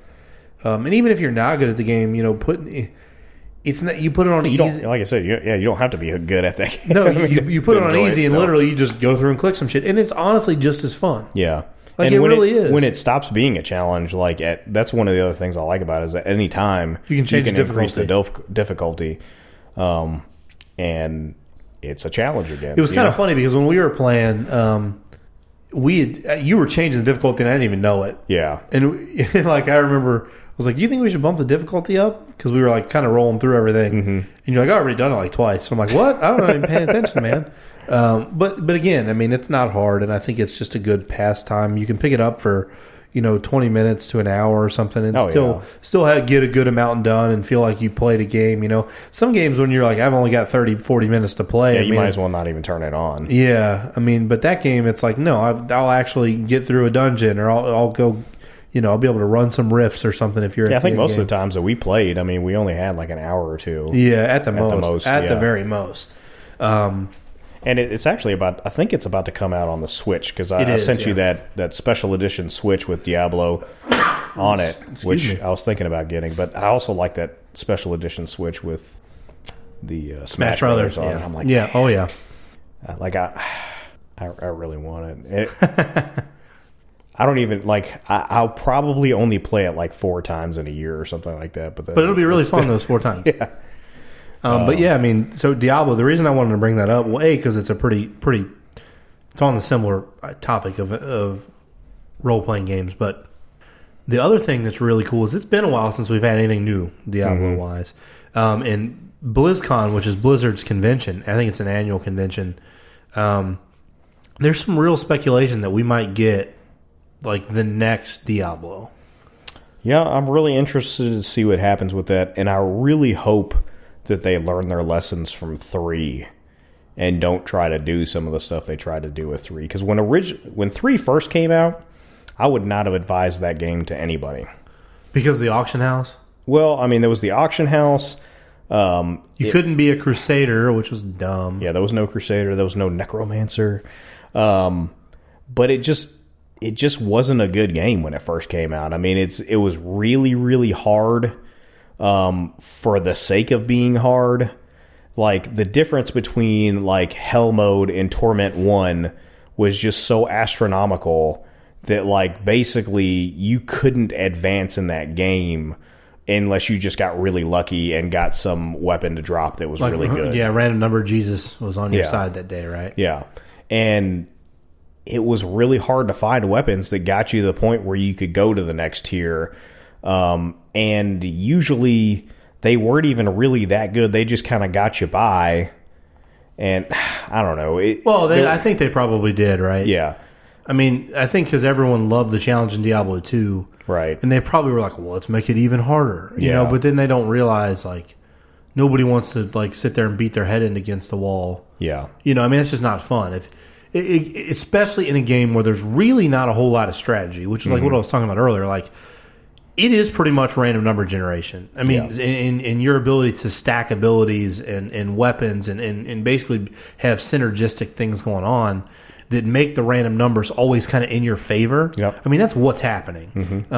But there's no strategy. Like, there's not. There's no, like, I can hide over here and I can beat this AI's program. I mean, that doesn't happen.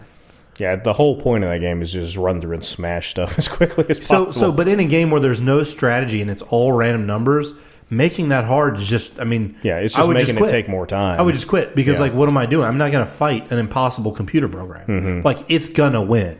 Right. You know, I mean... And there was no real end game to it either. Like, there was the torment levels, which were basically you just going back and playing the game again on higher difficulty, which... That's what the older games did. Yeah, it was, but they kind of... I mean, the older games kind of wore that out. And, you know, and, like, people expect a lot more from games now. They couldn't put that kind of stuff in the old games. You know, it wasn't easy to just update a game and add a whole lot of content like it is now. And they eventually added the rifts... the greater rifts, and they added all these different monsters that you could fight, like the Uber primevals, which were like just really hard versions of them, and then they dropped like these keys that allowed you to get, you know, different items and stuff like that. We haven't fought any of those. No, we haven't. We can go back and fight them though. But probably have to start over now. That season's probably over. You can still play that character though on a non-season account or whatever. But yeah, that was another thing they added was seasons, which they had the ladder before, but the seasons actually reset and you lost, like, everything went to a non-ladder thing, so you couldn't bring a lot of stuff with you in D2 in Diablo 3. So, but yeah, that's my point. Is that pretty much existed in D2? Like you were saying with server resets. I mean, that's what was happening. Yeah. They were just refreshing everything. Right. I mean, they were maybe doing it for hardware reasons, limitations, but at the same time, it accomplished the same thing. So season is just the same, a new iteration of that, where you don't lose your shit. Right. But the thing with the season was you got, like, when the character was a non-seasonal character, you could still just play them just like they were part of the season. Right. In a separate thing. But I don't think you could do that in old Diablo 2. Okay. I don't remember exactly how I don't think you could either. Yeah. That's what I'm saying. I think if that was probably late 90s, right? Yeah. I mean, if the server reset, I mean, that was it. Yeah. They wiped it, you know. At least most of the stuff that I've had experience with when they did that back in the day, it was like guess what? You're starting over again. Which it is what it is, but I think there's speculation that people are looking at the order of events at the conference or at the convention, and where their new game announcements are normally placed in the programming, what stage they're on, and it all seems to line up to point to we're getting a new Diablo thing. And we've had their Diablo, and I don't know if it was a developer there or one of their public relations people or whatever, somebody on Twitter or even a video, I think, I don't remember all the specifics, but someone at Blizzard had announced that they are working on several Diablo projects. Right. And so then to find out that, okay, they're getting this big slot on the main stage pretty much at the same slot that all the major releases are put, it's kind of like, well, it's most likely a new Diablo game. Now, whether that's Diablo 4, we don't know, right? Some people have speculated it might be like an MMO. Some people, they're speculating. It might be a mobile game. We don't know what it's going to be, but I think people are fairly confident that could be a card game. It could be. Not that would do very well, but I think everyone is trusting that the signs are pointing to we're getting some new Diablo game. Yeah. We just don't know what that is yet, but I'd be cool with an MMO depending on what it was. I'm so scared of an MMO because it's like an MMO is never just a pickup and play for like an hour. It's not. It's an investment. There is no way around it. And like the end game, like you have to be invested in the game to play the end game in any MMO. Yeah. Like there's some MMOs where you can be kind of casual. Yeah. Yeah. We never see Bobby playing WoW. But you can be kind of casual and play some of the end game stuff, but it's never very fun because it's unorganized. Yeah, I mean, and you don't have the gear and you don't have the practice, and I mean, it just adds up. So I mean, one of the best things about Diablo is that you can say, okay, well, we're going to do key warden runs, which are where you go around and collect all these keys to summon the Ubers, and then you go fight the Ubers. Like, you can just be like, okay, this is what we're doing, and then people just show up to do that, and most of them are going to already know what's going on. They're going to know how to fight that thing. Well, and at the end of the day, you're just clicking on the motherfucker. Right. Like, and if they're not very good, you just boot them, and the next guy just shows up. Yeah. But even in WoW, I mean, you could argue that you're doing roughly the same thing in WoW. Mm-hmm. But, I mean, in WoW, the game is a lot more complicated. Like, you have to, somebody can be mediocre in Diablo, like have a mediocre build, whatever. Mm-hmm. At the end of the day, if they've got the gear and they're just clicking on stuff, like, I mean, they're going to contribute. Yeah. In WoW, if somebody doesn't have the right gear and somebody doesn't understand their skill rotations and how they should, and how the encounter is going to go, the order of events, and, I mean, the specific mechanics, like, you're fucked. Oh, yeah. And the fact that you might not have one of, I don't know how big your teams would be these days, but like one of the team that's supposed to be in there, like that they're just not contributing, I mean, that you're going to lose. You know? So, I mean, at that point, it's frustrating. Like you said, the end game in most MMOs is pretty particular. That you be present and you're up to date and you have all the best shit. I mean, there's no whiffing it. Whereas, like I said, in Diablo, as long as you got some decent armor and weapons and whatever, you can go click on some stuff and you're probably helping. Yeah. And I mean, I would hate for them to really take away from the Diablo formula. I mean, I'd like to see some innovations, of course. What do you do? I mean, I don't know. That's going to be my next question. Is if you stick with if it is D4, like what does that look like? I would like to see, what I would like to see is an MMO-esque game. Okay. So, like, I know you said you haven't never played Destiny, but in Destiny, there's a central hub, which is where people get together.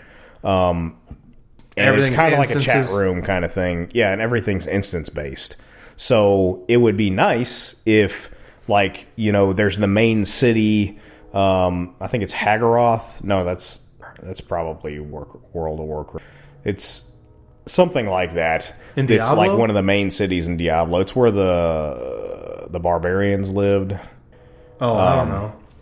Anyway, some big main city where you can just get together, and maybe there's, something like an auction house, but maybe definitely not a real money. Just hang out in Tristram. Well, yeah, you could just hang, even though it's been destroyed like so many times. But fine.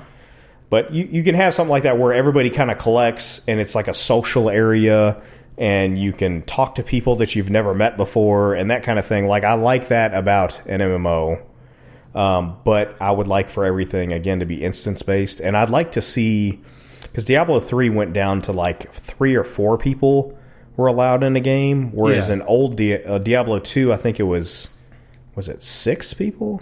I'd like to see more people being able to play in a game at one time.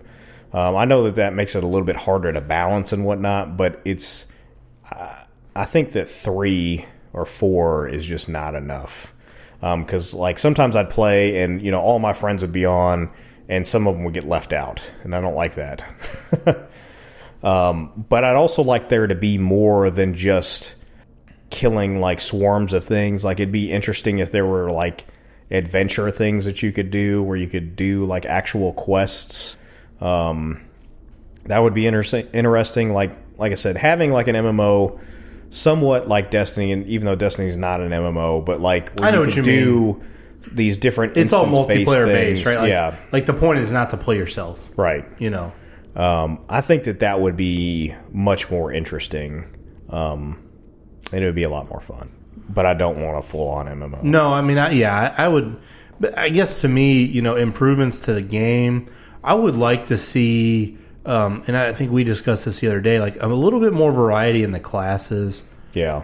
Because I feel like there just isn't that much. Like I guess you have the Demon Hunter in Diablo 3 that's like a ranged class. Yeah. But like, whereas like in Diablo 2 you had the Amazon that used the bow. Mm-hmm. Like there were just more there are more options than just what exists in D3. Yeah. You've got like the Necromancer, which summons. You don't have a druid. I mean, there could be somebody that summons different types of animals or beasts. Yeah. You know, I mean, again, just we had an episode where we talked about all the different stuff in fantasy. Like, look at all that and all that content and all those ideas. And there's a lot more options for the way we could have builds and abilities and things that you could do. The other thing that I'd like to see them do is stray away, and this is hard. I know this is that every game these days gets simulated, and every game these days get like if someone's going to power a game and figure out this is a 0.25% more DPS than this. I know that. But I'd almost like to see them build in a way to where more builds are viable in game. Yeah. Simply so that, like, you know, maybe I have a paladin that has an ability that I really think is cool, and I want to use that one. Mm-hmm. You know, but it's just not viable in game. Right. And I've got to go with this build that's the right build with this right armor and you know what I mean? Like, yeah, I mean, that definitely gets harder with the more classes that you add. I know, but that's one of the things I'd like to see them do. But yeah. I mean, I completely agree. I mean, I would like to see more viable builds because, I mean, some builds that you play the game with and you're, like, leveling up and you really like these abilities that you have, but as soon as you hit level 70 or whatever, I think the level 70 was whatever the max 70, level was. Yeah. Once you hit that level, it's like, well, now these are useless because I have this one piece of gear that says that this other ability is way better. Right. You know, and then there's no piece of gear that makes the other thing better. So it would be interesting if you could have, like, if Paragon points were a little bit different. I know you didn't really mess around too much with Paragon, but it would be interesting if you could power up abilities with Paragon points or something like that to make them, like, specific abilities stronger, instead of it just being, well, I'm going to boost my strength or I'm going to boost my crit chance or something like that, like, so that you can make different things more viable, like you said. I mean, you know, like the little spinny hammers that the Paladin does, or the Crusader, I guess, in 3.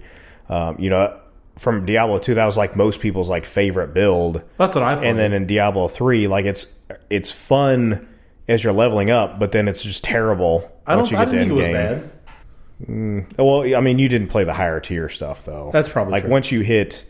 Once you're trying to, like, do greater rifts and stuff. I mean, there might be a build for it now, but I know when I played, like, and I was trying to do high level greater rifts, like, there was you weren't. I actually don't like that ability.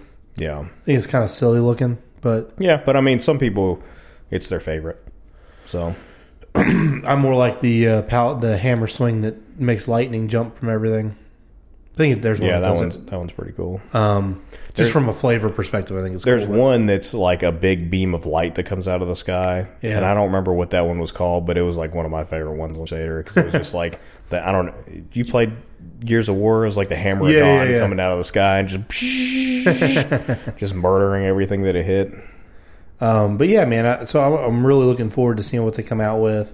We'll keep you guys updated when we get there. But one of the things, you know, that every time something new comes out, and this is going to happen. I mean, undoubtedly, whatever they announce and whatever they come out with, even if it's good, there's going to be a lot of naysayers and a lot of negative Nancys. And you know, like, you just see this, and I don't know why this is so common in a lot of these nerd-related topics like video games and movies and TV shows and whatever. But hell, even card games. I mean, people are very quick to shit on new expansions or whatever, right? New sets of cards or whatever. And I don't necessarily know why that is. Yeah, it's hard to really get into why exactly it's like that. And I mean, I think that most of us are kind of guilty of it sometimes. I mean, I'm sorry. Yeah, but I'm certainly not trying to be hypocritical. We talk about The Last Jedi, you know. But I wasn't negative. I really I mean, I'll tell you it's bad. And, like, I'll give you the reasons that I dislike it. But I'm not, like, zealoting on the internet about how terrible of a movie it is. Yeah, but I want to. I haven't been, but I want to. Like, you know what I'm saying? Like, I guess I just haven't crossed that line. I mean, I zealot it to my friends at work, well, mostly just because it bugs the crap out of them. Well, that's different, I think. But, I mean, I don't know. It's kind of frustrating because I like to think more content is always better, and I don't want to. I don't know, just the negativity and toxicity is just kind of annoying sometimes. Yeah, I mean, there's a lot of toxic fan bases. Granted, I mean, if you really look back, I mean, there's toxic fan bases for just about anything. I mean, I bet you, sports fan. I mean, you name it, right? Justin Bieber fans, that are out there that might have their little fan groups and stuff like that. I mean, there's the people that like thought that his first album was the absolute best, and everything else from there was just horrible because he got away from his roots or something like, just any of that kind of stuff. I don't know though. You definitely see it a lot more with pop culture. But then again, the internet is a big culprit for all of it. I mean, for a lot of it these days. I agree, because it gives you an anonymous platform to just bitch. And I mean, even if you're not anonymous, like... Yeah, on Facebook, it's just so much easier to argue with somebody on Facebook over something you would never argue with them in person with. Yeah, it's you know what I'm saying? True. It just doesn't matter, And I mean, I've caught myself on this stuff, like, especially you talk about political stuff, like, I just never talk about political stuff online unless it's with somebody I agree with now, because it's just not worth it. It's not worth the time that I'm going to waste. I agree. Arguing with somebody about it. And it's like, if you could have a civil conversation about it, that's one thing, but it almost always turns into an argument. And I just can't stand that. So yeah, I try to stay away from that stuff. I try to stay away from talking about like what's the best, what's the worst, why I hate things. Because it really is easy to go down that rabbit hole. And once you like cross that line, like it's so much easier to just keep going. Yeah, I guess for me though, I mean, some of that stuff, I mean, I don't, and I guess I want to clarify what I mean is I don't necessarily mind criticisms of things, right? After especially if they're legitimate and well thought out. Mm-hmm. You're allowed to have an opinion on whatever, and you're allowed to express that opinion. And I, we don't always have to agree, and that's cool. I think the thing that bugs me the most is especially when stuff is new. Mm-hmm. And that's when it seems the most rampant, right? Yeah. Is like I said, as soon as they release whatever they're going to release at BlizzCon, there's going to be a whole host of people that no matter what it is are going to be upset. Well, I mean, there's people that are upset because of the speculation. Like they don't even know what's coming, but I bet you there's a whole bunch of people that are just pissed off because there's a new Diablo coming out and it's not going to be right. You're right. You know what I'm saying? And that's what I'm saying, right? Is we're not... That, to me, is just not fair. It's not fun. There's no point. Right. I'm 100% for... I mean, even like you said, we're talking about The Last Jedi, but that movie's been out for a while. And we've discussed what we liked and didn't like, and I mean, it just so happens that we fall on more on the didn't like it side. Yeah. But I still went to see that movie. I didn't say anything before that movie. Hell, even afterwards, I said, it was all right. I was so excited about that movie that I refused to watch a single trailer on it. Right, but you see what I'm saying, though? I mean, we go into that experience open-minded, and when, at least me personally, like when I left the theater, it was like, yeah, that wasn't what I wanted it to be. Mm-hmm. But like, there were some things I liked, and at the end of the day, it's what I got. Yeah. So I just got to move on. And then the more times, I think I may have I don't think I saw it again until it came out on theater or, DVD. On DVD, well, Blu-ray or whatever. But then I was able to watch it again and kind of reformulate my thoughts, and then I can have a discussion on exactly what I didn't like and exactly what I think that they should have done differently. Mm-hmm. And that's fine because I don't think I'm being like overtly accusatory or negative or whatever. It's like, because I am giving them some credit where credit's due on things that I did like. Right. But like I said, it's different to do that before something's even come out, like you said, or right after it comes out and you played the game for 3 minutes. Like, that's not... You're not accomplishing... at that point, you're bitching to be negative. Oh, yeah. There's no... I guess it's when there's no constructive value in what someone has to say. Yeah. And it's real easy to see, right? Mm-hmm. Like you said, this is the worst, or this... They fuck this up. They always do this. I mean, it's the same type of posts every time. Right, or the people that are like actually like making death threats to these actors because they didn't like their character. It's like... Let's grow up. Yeah. You know what I'm saying? Like, you are absolutely being ridiculous. And and those people are the ones that are being anonymous because, if you're making death threats, like, you probably are not going to be using your regular account. So I would hope not, but I wouldn't put it past some people. I don't know if you're listening to this and you do this, like we need to sit down and talk. Yeah, just rethink it. I mean, and for me, I always view it as try and think of criticisms are fine. Having not agreeing with everything's fine. But we have to find a constructive way to do that and to voice that opinion. Mm-hmm. And do it in a, not a so serious way. That's the other thing, right? Is I can tell you I didn't like your Blizzard video game or Diablo video game without, like you said, making death threats or telling you you're a fuck up or like, or telling. Mm-hmm. And what's even worse is not. I mean, it's not. I don't even want to say even worse, but what's just as bad is when you talk about somebody that's like a developer. Oh yeah, and you're talking about like how terrible of a person they are because of what they've made or whatever, or someone like let's say you like the new Diablo and somebody else doesn't, and they're going to tell you how terrible or how big of an idiot you are. Or like those are the things that bug me. Oh yeah, you know what I'm saying? Oh yeah, I definitely. And I guess I don't know why we have to do that because at the end of the day, like the more stuff we get, the better. So like even if the next Diablo isn't good. And hell, maybe we'll never get another good one. Somebody's going to love it. I mean, I know, that's what I'm saying. I mean, that's the big thing. Like, I mean, with everything in nerdom, like you might just not understand it.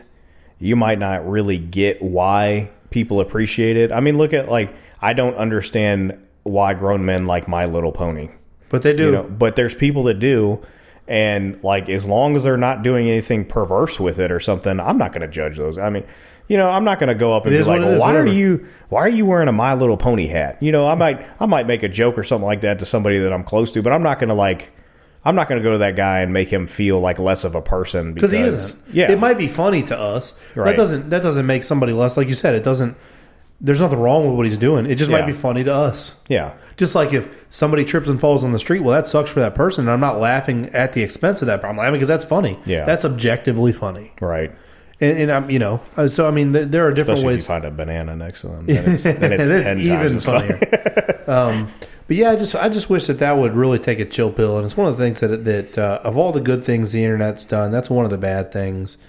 And I guess the other thing is you have to realize that not every piece of content, just no matter how big of a fan you are, right? No matter if you've played every Diablo on the day it released, since the early days. And even if you put more hours into Diablo than anybody else, that game is not made specifically for you. No, it's not. And the same thing, right? Like The Last Jedi was not made for Chris and Corey.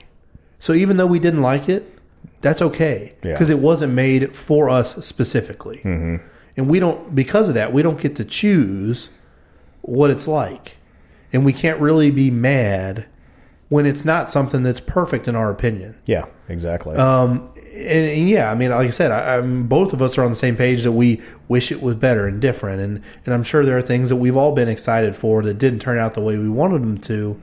But it's again, I'll say it again, it's always better than nothing. It is always better than nothing. Mm-hmm. The opportunity, the chance, the possibility, the fact that if they make another Star Wars movie and it does okay, even if I don't like it, there's a chance that they'll make another one.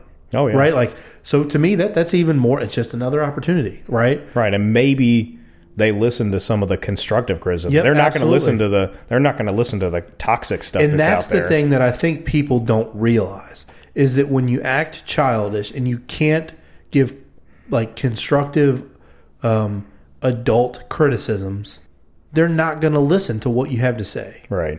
If you start out with using cuss words or being demeaning and derogatory, like those people that are making those decisions and trying to take feedback are going to just stop reading. Oh, yeah. And then all the valid complaints that you might have just disappear. Mm-hmm.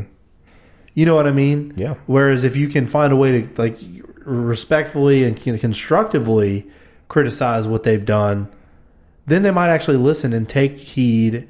But most of the time, you just come off like spoiled brats that it doesn't matter, and they feel like it doesn't matter what they do, you're going to dislike it. Yeah. You know where I generally don't see this kind of behavior at, though? Granted, it's in person and not on the internet, but is at conventions. BlizzCon, being a big... Like, when you watch... I mean, granted, some of it is kind of advertising kind of thing, but when you see, like, video from, like, BlizzCon and stuff like that, like, everybody's excited to be there. They're excited to see this new stuff. You go to any convention I've ever been to, like, everybody's excited to be there. They're excited to see the new stuff. They're excited to be a part of everything that's going on there. Well, and that goes back to what you said. It's all based on the internet. Let's be real. If you took people, for the most part, I would say, and put them, instead of being able to comment on a Facebook thread about Diablo 4, and instead they were in a panel with the developers, and you could go up and ask them questions or make comments, you would not see 97% of the shit that you see on the internet. Yeah. Yeah, I agree. I mean, I would say that probably 3% of people would fall into that group, that they just wouldn't care enough about, the social interaction part of it, that they would just say the same thing. But, I mean, for the most part, and the vast majority of people, they're just completely different persons. And that's what I'm saying, because, even interactions that I've had, where I've had disagreements or where someone is acted this way towards something I've said, or some conversation that we've had on the internet, and then the next time you see him, it's like it never happened, and everything's cool, and it's like, and I'm fine with that, whatever, I get it, right? I understand the social games that the internet plays. Right. But again, it just goes to say that, like, does that person really feel that way? Because if they did, then we'd be having the same conversation in person. But the bottom line is, just because they have a platform on the internet and they can inflate their beliefs, and a lot of times maybe it's just to make somebody feel bad. Yeah, which is unfortunate. Yeah. So I guess I just want to talk about this a little bit, because we're all part of the nerd community, and as a result, we all have an opportunity to do two things: we can make it better, we can make it worse. Yeah. And I mean, the whole point of a nerd like me is to make the nerd community better. Yeah, absolutely. So, to give positive experiences, right? Exactly. Because there are probably people out there that have nothing but negative experiences. And I guess we want to bring it out there that is not always the case. Right. And again, just like we talked about with SuperCon, like, if you are skeptical because it's a local convention and you've never been because they're always small and nobody shows up and whatever, well, like, the best way to fix that is to go participate. Yeah. And same thing when we're talking about this kind of stuff. If you are also annoyed with the way people behave on the internet and the toxicity and stuff and all these communities and fandoms, the best way to fix that is to be a positive influence and to go fix it. Absolutely. Don't just abstain, right? And I'm not saying go and attack the people that are being negative, because that's just going to make it worse. Yeah. But what you need to do is just be the role model, right? I mean, to be the positive voice, because if like we said, if 97% of us do that, and there are still 3% of the people that are like, oh no, screw you, like, overwhelmingly, that's a big improvement.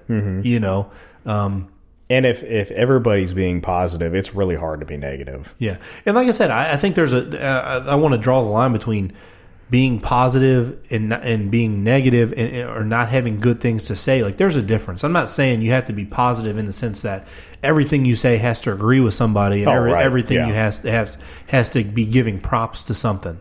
You can certainly be critical of something and still be positive. Yeah, exactly. And be respectful. I mean, and there's, like you said, even with The Last Jedi or whatever, like, you still had things that you liked about it. You still had positive things that could come out of it, and the reason you were most critical about it was because you want the next one to be a positive experience. Yeah, absolutely. Because I haven't given up, right? I mean, that's the thing, is I haven't given up on the next one and their ability, because they've made good stuff before, and I guarantee you they'll do it again. But one of the worst things we can do as a fan base is in any kind of nerddom is be negative, because then people just stop caring. I mean, imagine what it would be like if every day you got up to go design something, put your heart and soul into something, to make a new video game, to make a new movie, to be an actor on screen. But the last time you did that, nobody had anything good to say. You were getting personal insults and death threats and people demeaning you left and right. And I mean, just think about all the things you read on the internet. Someone is at the core of that. Like, you're telling that to somebody about somebody's work, about something that somebody put a lot of time and effort into. Yeah. That's not to say that maybe they didn't deserve, praise for it. Maybe they did a bad job. But I tell you, a great or a terrible way to get them to do a better job next time is to just beat them up about the last time that they made mistakes. So I think we can all do a better job. I mean, I'm sure I've been, guilty of maybe being a little bit too critical and negative and whatnot. And it's just something that I've been trying to be cognizant about recently and understand that nothing positive comes from that. Mm-hmm. And even like you said, getting in an argument on Facebook with somebody and whatever, it's just not, there's no good outcome. Yeah. So yeah, it's just, we can fix that, and I want to be part of the solution rather than the problem. So I figured it was a good thing to talk about, given that we're going to have a lot of good stuff coming out here. I mean, we've got, unfortunately, no Star Wars this year, but we've got the potential new Diablo game, and then next year we've got a ton of good movies coming out. Captain Marvel and the new Star Wars movie. I mean, there's going to be a ton of good stuff. The next Infinity Gauntlet coming. Yeah, I'm not sure exactly of the Infinity schedule. Wars or whatever it is. Yeah, it should. I'm pretty sure. Yeah. They've wrapped filming on it. I know that. Mm-hmm. But, I mean, there's a lot of good stuff, right? So I just, in the midst of ramping up for all that, let's try and keep an open mind and stuff like that. But that's pretty much all I think we've got for you tonight. We will be again at Cardinal on Monday. I think we will be on Saturday at Hideaway Saloon. Mm-hmm.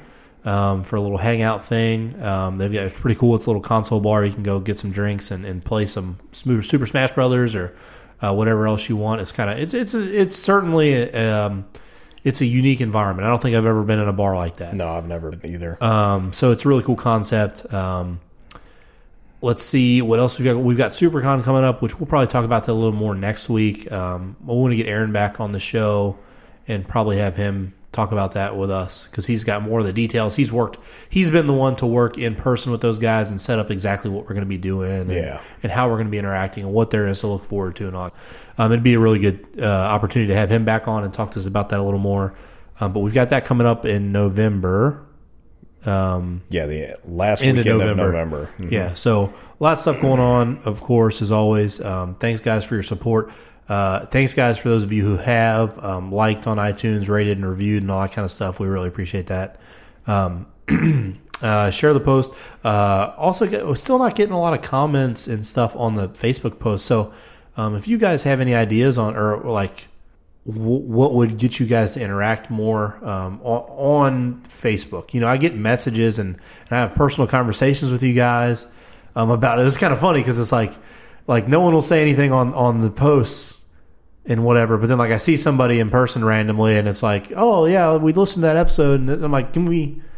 That's like, thank you for listening. I don't dislike that any more than anything, but it's like if you guys have something to say or whatever, I mean, even if it's just hey, I like the show or I love playing Diablo, I mean, just drop that in the comments. Absolutely. And because we want to start interacting with you guys a little more. And as far as what we're doing, we are getting a little closer to the video stuff. I don't know if we mentioned, we've got it all kind of lined out what we need to do. Mm-hmm. It's just a matter of getting the equipment and kind of giving it a test run. But we should be good to give you some content. Definitely for SuperCon, we'll be taking video and stuff there. Even regardless of whether we've started doing the podcast on video at that point. Yeah. But it's something we're excited to do, and it's just, it won't be too much longer. By the end of the year, I think, definitely. But that's about all I've got. You got anything for the people? No, I think that's it. All right, guys. Thanks for listening, and we will catch you next week. Peace.